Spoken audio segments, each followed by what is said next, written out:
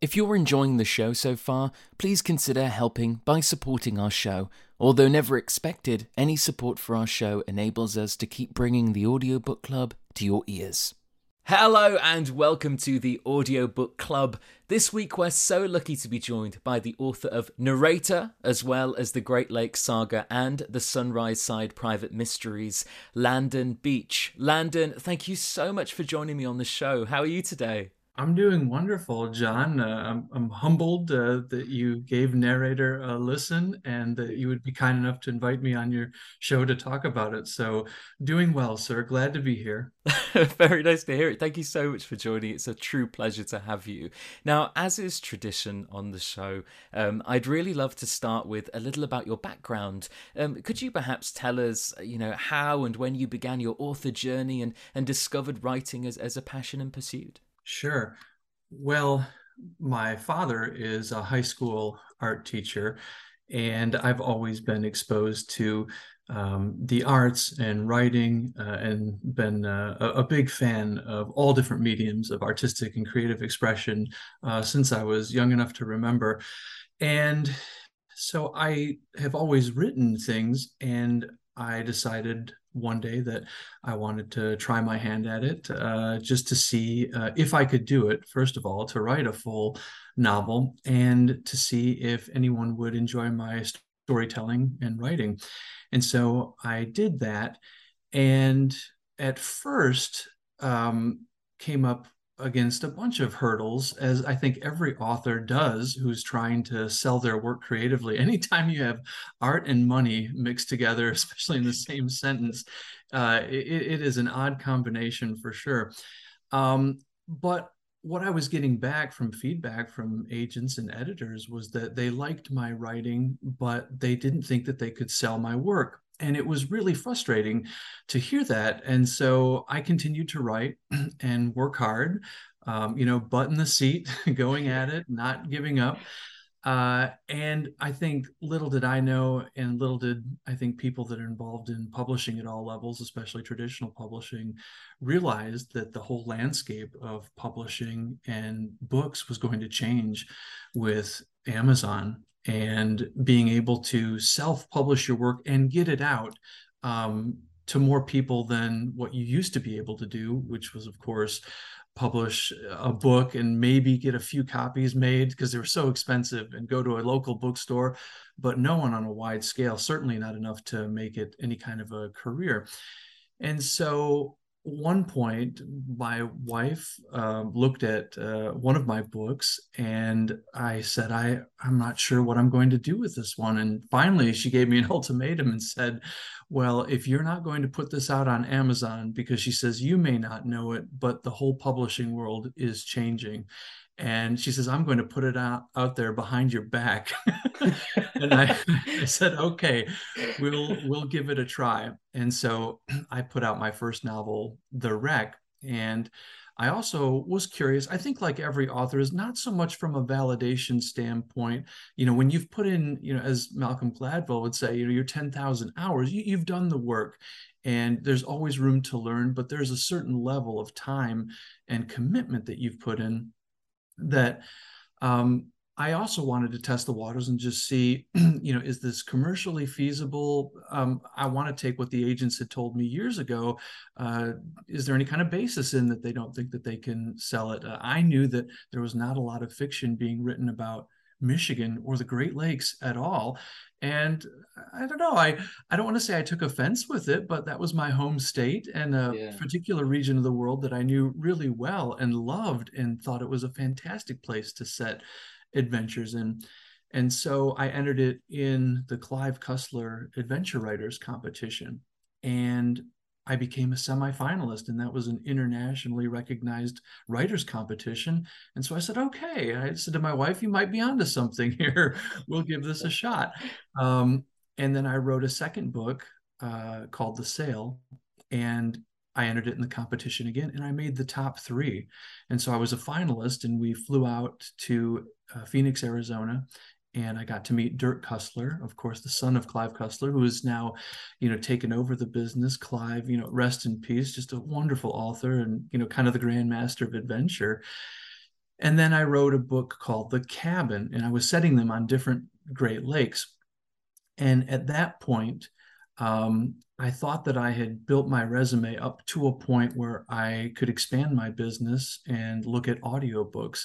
And I'll stop there for what you want to say, next. But that is where I came to know and reach out to Scott Brick. Oh, fantastic. That is really fascinating. I have lots of questions to ask you going on, but as you so rightly prompted, narrator, written by none other than yourself, narrated by the astounding Scott Brick. For those who may haven't had a chance to read or listen to this book yet, could you tell us a little bit about what we may find in this book? Sure. So, in terms of the hook for a narrator to listen to it, from a pure escapist kind of mentality of you're listening to an audiobook and have Scott take you away for a few hours. Um, there's a main character named Sean Frost, who was a performing arts prodigy, and he was a playwright and actor who won 2 Tony Awards in his 20s and was at the apex of the theater world in New York City. But he had his flaws. And let's just safe to say something horribly, goes wrong in his life. And it necessitates a move across country to Carmel by the Sea over in California. And he reinvents himself as an audiobook narrator. And he's at peace with his love and his art and his relationships and the booming industry that audiobooks are. And he starts to rise in the ranks and notoriety. And, as his skills progress, so do his flaws. And then one day, maybe he is kidnapped by 2 obsessed fans that want to make him read their book that they have written. And I will leave it at that, sir. Well, I don't know. If that doesn't hook people in, I don't know what will. So I was to get right into it, and don't worry, I haven't got any spoilers in there because I really do want to make sure that people go out and check it out if they haven't. But I was utterly blown away by the level of detail, especially technical detail about the audiobook production process. Would you tell us about the research for this book? Like, how did you go about delving into this world? And did you know much about the audiobook production process before? Well, thank you for that, John. A professional as yourself in the industry, to hear that just makes me feel really good, and that, my research was validated, because other than entertaining, this was a labor of love, and it is my love letter to storytelling. And I picked this medium to express that. In terms of the research, you're absolutely right. One thing that I wanted to do was to get it right, and so that people both inside the industry and outside of the industry would get a kick out of it. And there are a lot of winks and nods and Easter eggs throughout the book that I think insiders would particularly enjoy. But again, since Scott, who has become just a wonderful friend, he's a wonderful guy and just incredible performer, because I had so much respect for him and his career and what he's been able to do, I wanted to make sure that I was ready before I approached him, and I had done my research so that he would know that the industry itself and the people that are in it, who have just blown me away with their generosity and their kindness in receiving the book and talking to me about it and the process, and that they're being entertained as well. I wanted to have that done before I talked to him.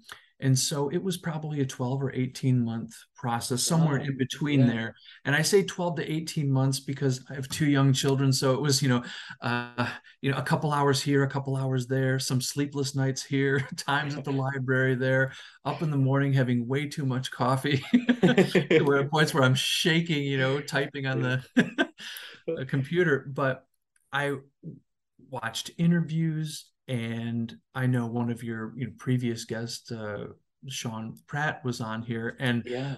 I tell you what, listening to him speak about the audiobook world, it's like you're getting a doctoral dissertation, a PhD in audiobooks. And there are Yeah. many professionals like Sean, but he's so brilliant. in how he approaches it and talks about the process. But there were endless videos. And of course, Scott is not only a wonderful audiobook narrator, he's a master teacher as Yeah. well. I think he had the first ever accredited audiobook course at UCLA in 2015. And so he kicked that off. And now he teaches students every year that want to go into the business who are performers. And so I basically devoured everything. I've got, my hand still hurts from the pages and pages of handwritten notes. I'm really old school in that way in how I process things before I start to think about plot and character and development. And so, yes, I basically knew nothing, which is, I think, what most authors know about it. And uh, I did not have the respect for what it takes to get an audiobook from the manuscript when it reaches a narrator to the finished product when the consumer is actually listening to and enjoying the book, whether it's in their home or on a walk or gardening. This whole multitasking while you enjoy content has just kind of changed the world in that respect. So that was how I went about the research. And so that when I put the book together, then it was a challenge of finding interesting ways to put that material in there and not feel like you were clicking through a Wikipedia page on audiobook narrating. You had to dramatize it. And that takes forever. It's really easy to do poorly, which is, well, I'll just put a paragraph in here about, how you record and what the equipment is. But to make it live inside of a book, a novel, and keep the pace up, that's a huge challenge. I laugh about it myself, with writing. It's hard to being locked in this room for 12 hours writing. It's hard to make that seem exciting. But when I finally found the idea for how I would do that with an entertainment comeback story with narrator, then I felt really excited about the possibilities. Yeah, I bet. So, with the book being, first person, beautifully performed by Scott, it throws you right into that mind. And when writing first person prose, do you find yourself getting into the head of that character, thinking as that character would? Could you tell us a little about your process? Because you write such believable and relatable character traits, and I, for one, was just so sucked in and found myself just the tiny nuances of Sean's being that I really resonated with, and it was a real pleasure. Could you tell us a little about your process and how you get into that mind? Sure. So this is the first book that I have ever written in first person. I usually write third person omniscient or third person close, but I thought for this one it had to have that level of intimacy. And also a first person account allows you to play with reliable and unreliable narration and different viewpoints, especially if you're living inside the head of one character. And so for this one, I'm a big fan of Robert McKee's books, and I had studied his book Story and his book Dialogue, which were wonderful resources. And the same place that Sean Pratt is kind of the doctoral genius of audiobook narrating and coaching and talking about that process. McKee is sort of like that for writing. His books can overwhelm you with so much detail and so many things to think about that you might be frozen after reading his work. So you got to take it in chunks, I've learned. Well, right around the time I was thinking about writing narrator, he came out with a book called Character, and it was fascinating. And again, I read it, devoured it, became overwhelmed. But what it did was it pushed me to do more work on Sean Frost, to know him so well before I ever started a scene than I ever have for any other book that I've written, because it had to be believable. Someone was asking me, what was your biggest fear in taking on this challenge of writing this book? And it was that at some point someone would say, well, Sean Frost would never say that. Sean Frost would never think that. And it takes them out of the experience. And then it was a whole new challenge to make it first person present tense, almost like a screenplay.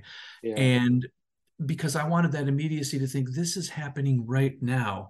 Sean is telling us what's going on. And Yeah. that is a place that I really love Scott's narration, because he can get you so inside someone's mind that pretty soon, if you identify with that main character, you think you're having those thoughts. And you're like, oh, wait a minute, this is Sean.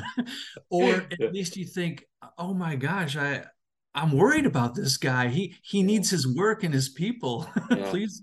Yeah, so that was the process. So that took months to get his voice, and then there are always organic surprises when you're writing, where you're typing and you're into the character so much that all of a sudden I'm like, oh my gosh, Sean is telling me something new here. And those are always fun and wonderful surprises, because you can't be like a robot and script everything. So at Yeah. some point I had to say, well, Sean, are you ready to get up, off the chair and walk and then run? And then you go for it. That's so interesting. I was going to ask you, I think you may have answered a part of that just there, but there are so many twists and turns and new pieces of information revealed that keep us hooked. So are you a writer who starts with like a sort of a big outline and plots everything from the get-go? So the way that I work is different depending on the genre. But one thing I would say that I keep consistent is that I always think about characters and wants and needs, and what is going to take them through an arc and a moving journey. Mhm. And plot wise, what has always helped me is thinking about the idea for so long that I come up with the climax, which usually is your payoff and what everybody listens or reads the book for. They're like, it's got to deliver, when you get Yeah. to that point. And so when I know that I'm onto something when I find what that experience is. And so for narrator, I thought of the climax ahead of time and detailed it and outlined it. And what it did, John, was I had a starting point for where Sean would start off. Mhm. And then there was the whole backstory about when he was in the theater in New York City, but we're already past that when the story begins. But you have to come up with all of that to make it believable for why is he a narrator? Why did he ever become a narrator in the first place? And so I had my starting point, and then I had my climax. And then the way that I work is that it's like a goal. I have a point A and a point B, and I'm trying to get there. But what that does is it makes it to where I'm open to surprises, and it keeps me focused on where I'm going, but it doesn't constrict me to the point to say, well, I've got to hit point A, point B, point C, point D. And Yeah. then my writing and my enthusiasm and the energy that I bring to the page, it just disappears.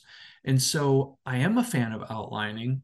I'm also a fan of letting things develop, but in order so that I don't get sidetracked or destroy everything, where you Yeah. write 6 chapters, the horror stories of a writer saying, I wrote 6 chapters and then I had to start over again. I don't ever want to do that. So that's how Yeah. I kind of satisfy both worlds as I go through it. That's how I structure it. Now for a murder mystery, you've got to know who done it right off the bat, Yeah. and then to engineer the twists and the distracting with the right hand, while I'm giving you information with the left throughout the book. That one you have to be more deliberate in your planning, because you have to have your list of suspects and they all have to seem credible before you have the big reveal at the end. So Yeah. that one I find I have to do a little bit more by the numbers than in a psychological thriller like Narrator was. I get that. I find that so fascinating. And I mean, I don't really, I've never sort of tried my hand at writing, especially thrillers or whodunits or things like that. And but I love as a reader and as a listener, I love that content so very much. So I just sort of, it's always on such a pedestal for me how they, how they can plan, writers such as yourself can plant things during the thing, and then it's still surprising, but then it makes so much sense, and that all that sort of twist. It's an absolute delight. One of the things that I enjoyed about Sean Frost is his narration quirks. So with his lip balm and a sip of tea, and I thought that was so great. As I know so many narrators who have a sort of compulsive a list of activities to get them into the zone, and it made me wonder whether. Do you have perhaps any staples in your writing routine that you must have or have to do in order to get yourself in that zone? Yes. I do. And before I answer that, I would just say about the, rituals and booth rituals that narrators have. Um, I took from a variety of narrators and kind of came up with Sean's process. So it wasn't Yeah. one narrator that I Yeah. focused on. And Scott has his own, and I've been able to interview him and find out what his are. Um, but for writing, before I get to my own, where I even learned about that before I started writing seriously was Michael Crichton, and the fact that once he started a novel, he would eat the same thing every single day until Really? the book was done. Right. And so I think he got on to turkey and potatoes and gained 25 or 30 pounds with one book that he wrote. And so it was interesting. And he always said too that, and I mean, psychologists can unpack this, but he would always have a sweatshirt or some article of clothing lying on a chair in his writing room, just a piece of clothing lying around. And that gave him great comfort. I don't know if it was the sense of, being in progress of a work or something like that. Yeah. So I started to think about those, and I didn't really invent mine, but it did cause me to look and say, well, what do I do? um, and I think a couple things come to mind. My research period is always one of my favorites, where I get a ton of books. And for a narrator, I list, I think, 5 or 6 that were influential on the work at the end. And I found that my readers, I've done that for every book, my readers will go and check those books out as well Yeah. afterwards, just because they find them interesting. But I get my books and I have them all stacked up, and I get my stack of legal pads, and I listen to my jazz music and I take notes and read voraciously until I've exhausted a subject to the point where I think I know enough about it to weave it in to the fabric of fiction. And you have to take liberties too. So I know when I'm breaking rules, and putting things in. I also, uh, when I sit down to write, I make sure that I have protected time where I'm totally focused on it. And then there are those days too, when even though you might not be inspired, you've still got to get in there and do it. Mm, And so that's more of a little bit of a mantra, I'd say, rather than a mm, procedure, but it's just this positive self talk of you've got to sit down and work on it. And that's the biggest thing that some writers have talked to me about who are trying to finish their first book, let alone make it in the business, mm. is even to get, to draft 2, you have to get draft 1 done. Yeah. And that's where you're rewriting and you're layering. And, an author once said, in draft 2, that's where you make it seem like you knew what you were doing in draft 1. So, yeah, I'd say the research process is probably, my quirkiest thing where I have to have things set. And Yeah. then one more would be I always have a soundtrack for all of my books. And Oh, so nice. music that I listen to, or that inspired certain parts of it, I make myself a little bit of a soundtrack. And so each book has crazy, tunes that you would never put together, but for some reason they worked for me. That's fantastic. I'd love to hear the soundtrack to the Razor. Sure. If you could, yeah, if you could post that online to it, that'd be fantastic. Are you a person who sort of benefits from a kind of strict routine, or is it sort of you have a certain amount that you have to get done per day, sort of thing? How does that work in your day? So a good rule of thumb is 1,000 words a day. And Mhm. some days it's more, but 1,000 words a day on a project, um, I think is essential. Mm, And sometimes that takes 45 minutes if you're on a roll, and sometimes it takes 7 hours. That's the unpredictable part. So I think a word count can be a good thing to kind of anchor yourself. But absolutely, a routine, they don't get done without having some kind of a routine that you sit down and you're focused and you look at it.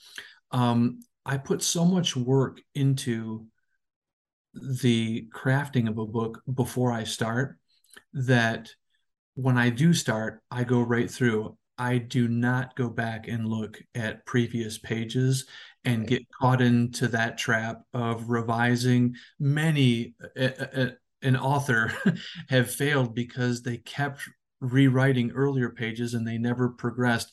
So in that way, my routine is I'm trying to set myself up into a position where I won't feel that I need to do that because I've put in the work ahead of time, for narrator and for Sean Frost, the work with the character, Mm. and then thinking what was possible for the twists along that I could, fool the audience here and Yeah. make them wonder what's going on.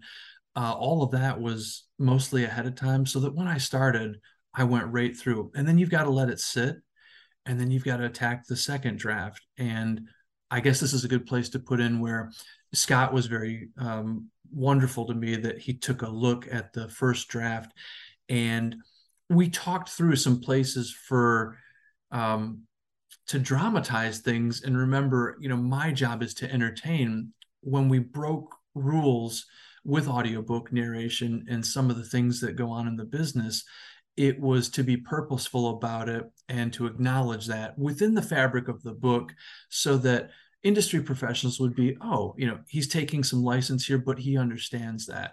Mm. And so I think that helped out a lot. And then you go back and you rework it some more until the point where you're ready to say, Scott, my friend, do your thing. Now, a large section, a selection of our audience are either already audiobook narrators or soon to be starting out on their narrator journey. Scott Brick is, of course, a legend in our industry. And I hope I have this right, but you've worked with Scott 6 times so far. Is that right? Yes, he Yeah. has narrated all of my books. So we've had 6 wonderful collaborations, which of course I use loosely. He doesn't need Landon Beach's help to narrate, Yeah. but our friendship has developed to the point that was very unique for this particular project because the Mm. trust had to be there. I mean, this is his area, this is his turf, and something that I have an immense amount of respect for and wanted to make sure that we put out a fun entertaining project but also too one that he would feel comfortable with narrating and for him to know that I had done the work ahead of time so that Yeah. and it made it great because he had a lot of great suggestions and it probably wouldn't have never happened, John, on book 1, but on book 6, after having that time together and Mm. to be good friends, to say, let's let the best idea win for this particular section. And I Yeah. think this would work better. And like you said, the rituals, it was almost like special effects for this one because at one point he goes through Sean Frost's rituals and you can hear it in the actual audiobook where he's dabbing the chapstick on and taking a drink of water and doing the clicker Yeah. to show what that is, a tally clicker when you make a mistake and see the wavelengths go Yeah. across. I don't think that would have been possible before then. And so it was definitely a once in a career kind of collaboration on a particular project like this that we were breaking some new ground Yeah. and really wanted to give the listeners a fun time. Absolutely. Well, I think you succeeded for one, if if that means anything. Thank you. It means a lot.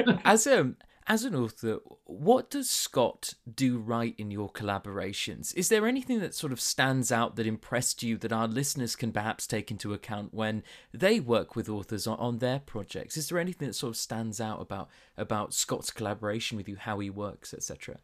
Yes, a lot. How much time do we have? But one thing that our partnership has grown into is um, what he's allowed me to do for some of the later books. The first 3 books were very much a traditional kind of agreement of here's the manuscript, we don't know each other, but he Yeah. liked my work enough and believed in it, which meant the world to me in order to take a chance on me and to narrate it. But it was here's the manuscript, and the first time I heard it was when he was done recording it, very Yeah. standard. And I think that most authors, that is the relationship that they have with their narrators. And I know that I don't, and I would venture to say they don't either have the kind of respect for what it takes for you and for Scott and other narrators to actually perform this. I mean, I read a book out loud just as I was doing my research, just to see how it felt. And I was gassed after 10 minutes. And I looked at all the mistakes that I had made. And so when we got to our later books, something that I really appreciate about Scott in his preparation is, he looks at the book ahead of time and he does his research into those things. And then what we do is a pre-recording conference where we will talk about characters and the tones and themes of the book. And as you've heard from Narrator, I have a ton of pop cultural references in there. And so again, I'm thinking of him as a classically trained, Shakespearean actor. And he traveled with the company for 10 years. And the art of performance and, getting into the room and working into a scene. And so our relationship had progressed to the point where he graciously allowed me to send him a few emails that had every single pop cultural reference in the entire book and where they took place. And in many cases, the YouTube clip of what I was referencing, just so that it wasn't, hey, Scott, you have to look at this stuff before you present. But I said, when you get to those certain points, it might be nice to go over and click, listen to it, and then work into the scene. Yeah. And so that was something that has, been interesting. And for the murder mystery that we did, we talked about, who done it Yeah. and why. And that helped him because then he's able to, not draw so much attention to that character, but to have that in mind as you're going through. Yeah. It gives him a little bit more of a menu of options to play with in his performance to, lead the audience in different directions to make it more dramatic. And there were things that he did for this particular book because of his area of expertise, where he, would listen to something maybe that I sent him, and then he would say, hey, that we could do this later on this part. And then he would send me a note and say, I think that, Sean needs to be this close to the microphone for this particular section, because that's how it is here. It would work better that way. Yeah. But, in terms of being a professional and working together, those were some special moments that I think, so I would say for young narrators who are getting into the business, anytime that you can form a friendship or establish some kind of professional rapport with whoever you're working with, you might be able to discover their intent or what they thought of for a character. And yet at the same time, that's where I end, and Scott makes it his own. I give him those things just so they might inspire him or they might not, and that gives him some leeway, but also it takes away from him trying to take time to maybe go and research all that stuff as well. So sometimes a simple conversation for maybe a 20 or 30-minute Zoom can really set a pathway forward that you might not have before. So I've really enjoyed that. I did not see that coming. And I would add one thing that I've gained from this, and that has been that it has made me a better writer, because when I was originally writing my first book, I never thought of it being narrated.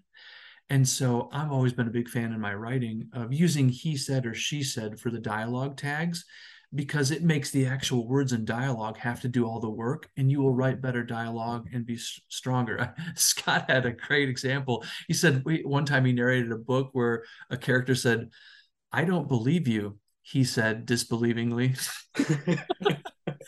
And so, but what I did realize, John, was how many times I wrote he said, she said, and Scott did a great job of throwing those away and keeping the voice for, what's in the quotation marks. But what it forced me to do was to write my future books in a way so that I honed, a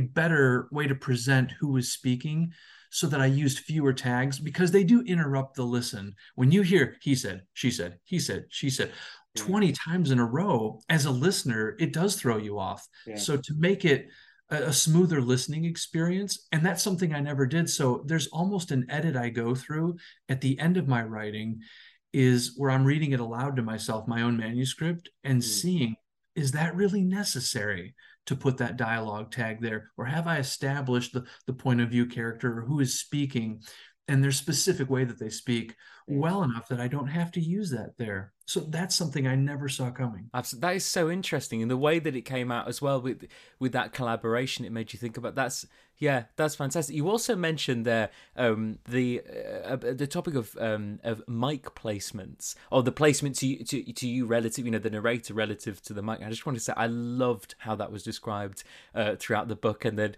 there's I don't want to say too much into it, but how he uses that against.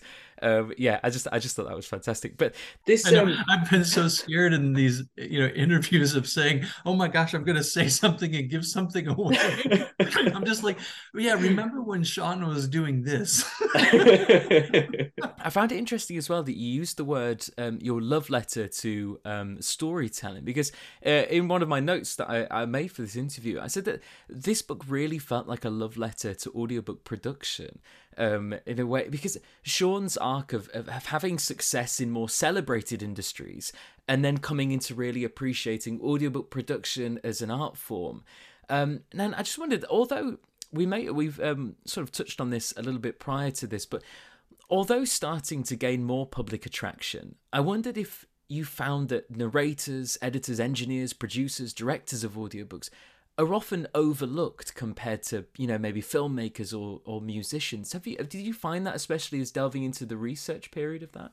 100% overlooked, undervalued, and most people don't see it as an art and science and acting and performing and the passion that everyone in the industry, from, like you said, the engineers and the people that master it Mm-hmm. and the performers, and getting it right and feeling that you are producing a piece of art. Because it's, my former profession of teaching, a loose parallel would be, because everyone went through school on some level, they all think they know what a teacher is and what a teacher goes through. And I think because all people have read something in their lifetime, hopefully a lot, right? Yeah. Whether it be fiction or nonfiction, or they were read to when they were young, everyone has an opinion about that, oh, well, that's easy. And again, I rely on Sean and Johnny Heller and Scott and Pat Fraley and other wonderful teachers that are out there. I mean, Hillary Huber, coaches that, if you were to go into a closet and try to read a book for an hour, suddenly you would realize that no, this is not easy at all. And so I agree with you 100% that it is very overlooked. And that's where my appreciation grew by leaps and bounds, because I was ignorant of that. I mean, there was a certain point of me, and I was spoiled probably with Scott because he makes it sound, look so easy. Yeah. And you realize that for paragraphs or lines or even words, the diction and, whatever syntax is, within a sentence, the choices that he's making, it took a few books to really focus on that. After I'd done my research, to say, my gosh, that's amazing.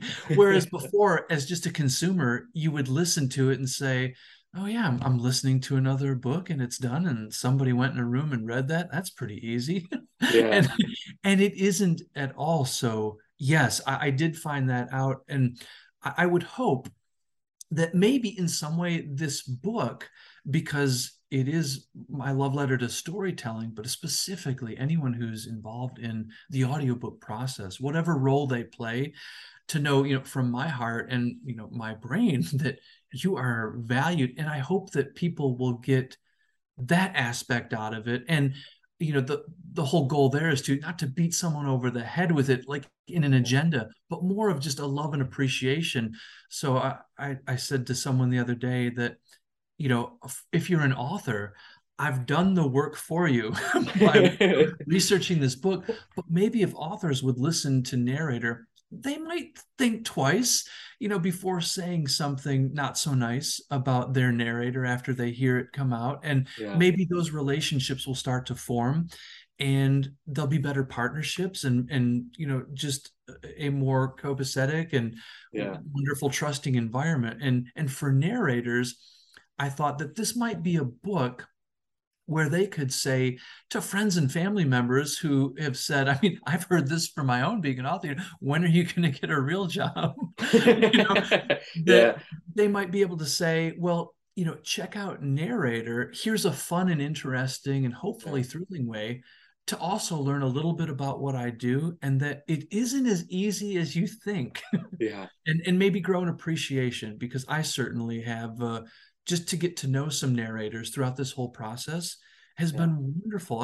And I love to meet people, and to sit here and talk to you today. I would have never known John York and had I not done this. And that's really, I think, essential for any kind of an artist or someone who has a creative endeavor, is to connect with others and know that everyone is trying to make it, and they're fighting their own battle to do it. And there is competition, but there is also, communion as well, and that you find nourishment in talking to another creative soul. Because, John, what we do, it's so in isolation for many parts of it. And then the collaboration comes together. I mean, I am jealous sometimes of these wonderful television shows that have writers' rooms where they've got 6 or 8 writers in there. How wonderful would that be? But as a novelist, it's me and my little coffee cup here trying to do this. So anytime I found that you can connect with someone, and that's why, I mean, Scott is so busy with his schedule, but every time, which has not been many, we get on a Zoom or talk, it is treasured to me just to know that relationship exists, and we're able to talk about things that we get up in the morning for, art and life and feeling, all of those things. Absolutely, I couldn't agree more. I think, narrating audiobooks and writing are perhaps similar in that way, that they're both very solitary pursuits, and you spend a lot of time alone and a lot of time thinking and just with the words on the page. And as gorgeous as that can be, occasionally it can be very sort of lonesome, and you can, I think you can easily kind of forget why you're doing it, occasionally. And I think, I mean, for myself, this is why this podcast has been so great, is because I get to meet lovely people like yourself, and we chat about this, and we chat about art and our passions, and it rejuvenates that flame, and I think that's great. One of the things I was going to mention as well, we mentioned one of the gorgeous things about this book was, as a narrator myself, it shone a perfect light on everything that we did, but in such a dramatic, interesting, exciting, terrifying in places way. And it was just that perfect blend of, oh, this is really cool. They're talking about all the things that I do. I think that I go through those steps, and then dragging you straight back into the story. It was such a brilliant thing. I do. If you are a narrator or a fan of the audiobook production, I could not recommend it enough for that reason. But there's a lot of dark themes explored in this book. A true psychological thriller for both the characters and us as the audience. Addiction, jealousy, etc. Do you find it hard to stay in that dark space when writing? Yeah, sometimes I have to take some breaks. But I'm paraphrasing here, but the legend Kurt Vonnegut said, that you have a character that you come up with that you love so much, and then you do horrible things to them for on end to put them through the paces.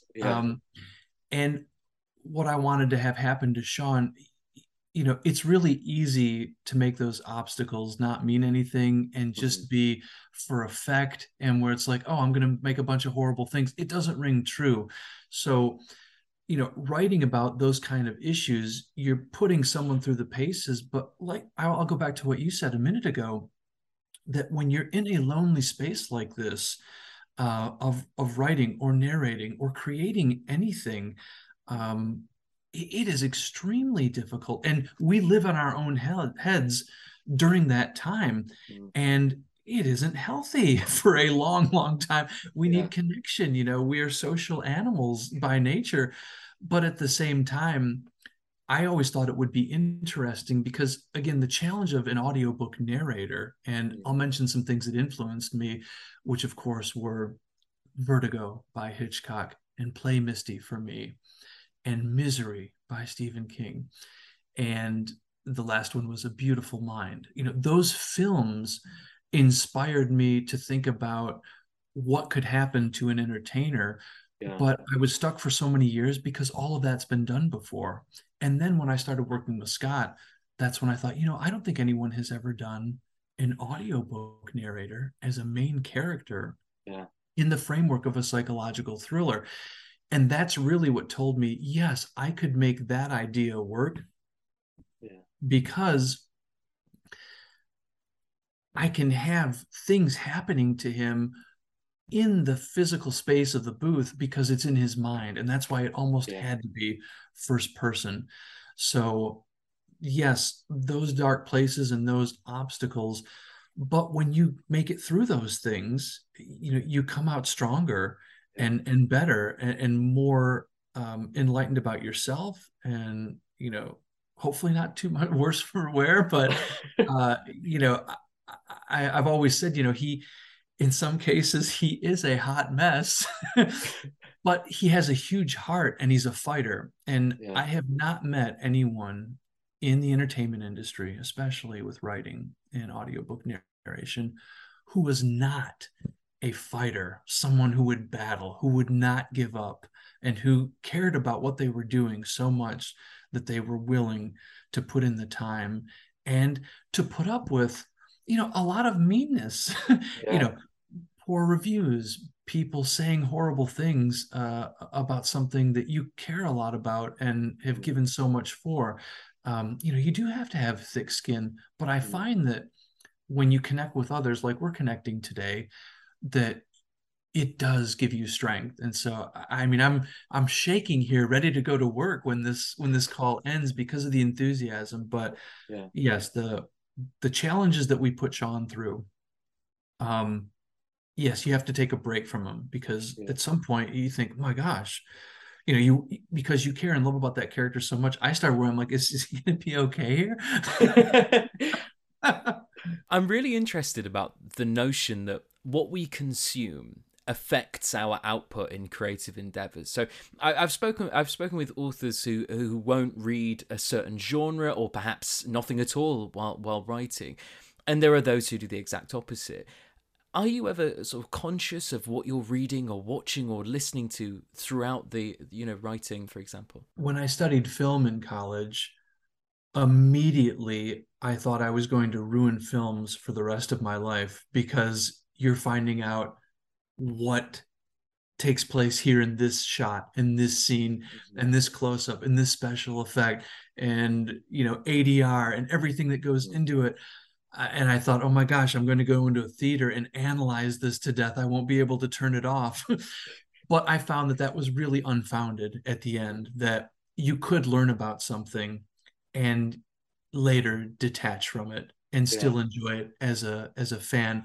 And so I'm very much of the school that, we all borrow from each other anyways, that yes, consume everything, read everything, watch everything that you can, movies and screenplays.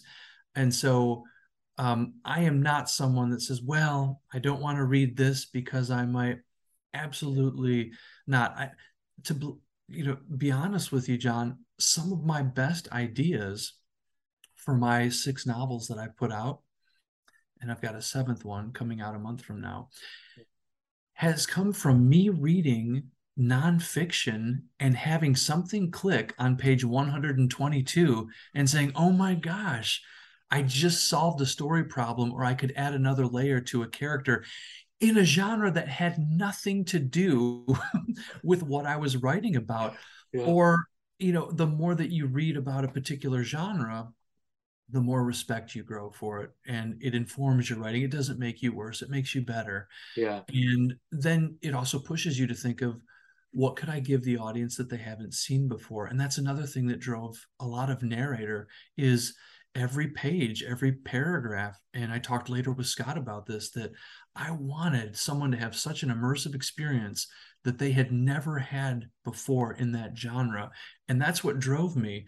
And, and hopefully it pays off on some level, that effort, so that someone says, wow, that's a different twist on something. Because you don't want someone to watch a movie or read a book or listen to a book and say, well, I've seen this before, and kind of peace out from it. But yes, I definitely, I think one of the things I think would be neat for an author to do is to say, okay, you're starting a new book, and you pick 5 books and say, read these while you are coming up with your idea in writing, and see what happens. Yeah. And I think it would be neat to see what, even if you had 2 writers who did that, just how drastically different the books would be. Yeah. But that's something that, I've done. I'll pick up a random book sometimes and I'll start reading it while I'm crafting something. And an idea will come that I hadn't thought of before, to the point where I get a little paranoid, where I get to the end of the book and I'm like, well, what books haven't I read? What if I read these 3 more books? How good could this book have been? And that's where, writing is never, done. It's just merely due. Yeah. So there have been times I've thought, my gosh, what that book could have been if I would have read 3 more books. But you can't, it's not healthy to think that way too much after, but you do as many as you can. That was probably the biggest takeaway I had from Stephen King's book On Writing, is at the end of it, he lists all the books that he read while he was writing On Writing, and it was absolutely awe-inspiring. Yeah. And that's where I picked up a lot of that, is continue reading while you're doing this. That is so interesting, especially you mentioned, you might be reading like a non-fiction or something, and sort of like halfway through a non-fiction, then something will click that has nothing to do with the material you're reading. And I think that is so fascinating because of the way that our brains work when we're mulling ideas over, and sometimes we just need to sort of keep it active, but on a separate sort of task, and I find that so, I find it so incredibly interesting. Either reading, nonfiction, if you have writer's block, 2 great cures, I always think, is pick up a nonfiction book or a fiction book. Believe me, within 20 minutes, you'll be back into it. Or I think it was Eric Roth, amazing screenwriter, said that if you get stuck, just change the weather. And for some reason, changing the weather in a scene, it just takes you out of wherever you were cringing and tightening up, saying, oh my gosh, where do I go from here? I'm stuck. Changing the weather or getting your mind completely away from it. And I think it's more, sometimes taking a walk, a run, or a bike ride can help, but still your mind can wander about, oh, I still haven't solved this problem. What am I going to do when I get back in the room? It's almost like you have to engage in something deliberately, like reading a book, to take yourself completely away. So I do think that you're absolutely right. There is a ton of truth in that. Yeah.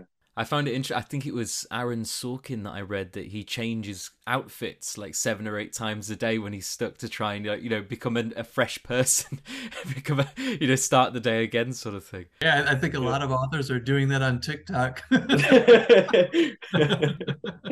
So I just have one final question for you, if that's okay, and it is unfortunately the dreaded question of what's next. What are you working on right now? What can we look forward to? What can we consume from you in the near future? Right. And so a book that I really wrote on a whim, which was a challenge from a friend in the industry, Huron Breeze, which was the first murder mystery that I've ever written.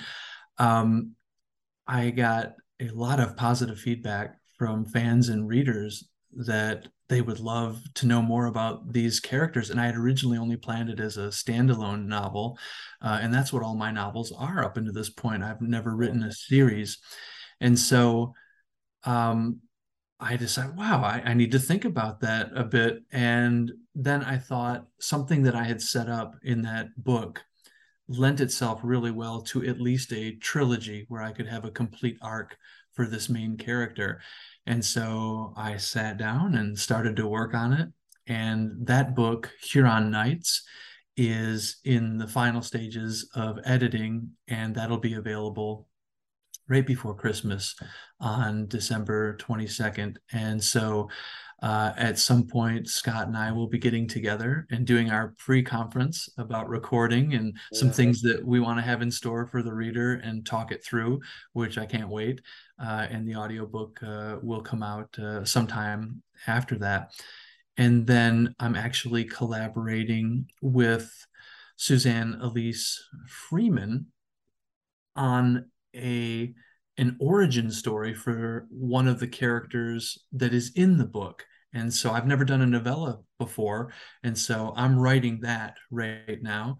And I'm hoping that some point in the spring that'll come out. And then it'll be on to writing the third book in that trilogy. And that'll be called Huron Sunrise. And so that'll be kind of a murder mystery arc of Huron Breeze, Huron Nights, and Huron Sunrise. And then to finally wrap up the Great Lakes saga, because there are 5 Great Lakes and I've written 4 of them, each one on a different Great Lake, then I will get to what's called the Bay, and that'll be set on Lake Michigan, and that'll kind of end that saga. So that's what's going on in the immediate future. I've got a lot to do. Gosh, I'm getting overwhelmed thinking about it. Thanks, John.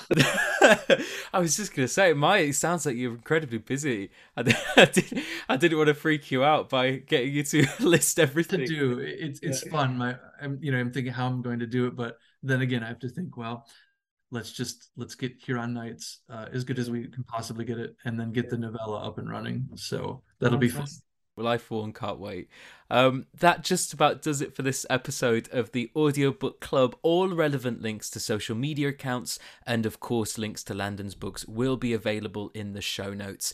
Landon, thank you very, very much for joining me on the show. It has been such a pleasure to chat with you. Oh, it's been lovely, John. Great to meet you, and that your work is valued, and I wish you well in your career as you go forward. And I hope we stay in touch. This has been just wonderful. Thank you so much again for listening to the book and then having me on your great show.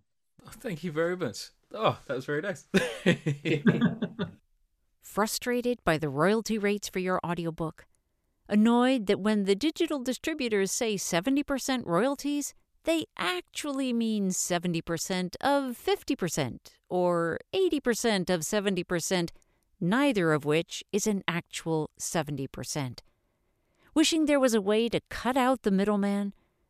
Yet, you want your audiobook listeners to have a smooth and positive experience, and a direct download sale from your website won't deliver that. We at Pro Audio Voices hear you.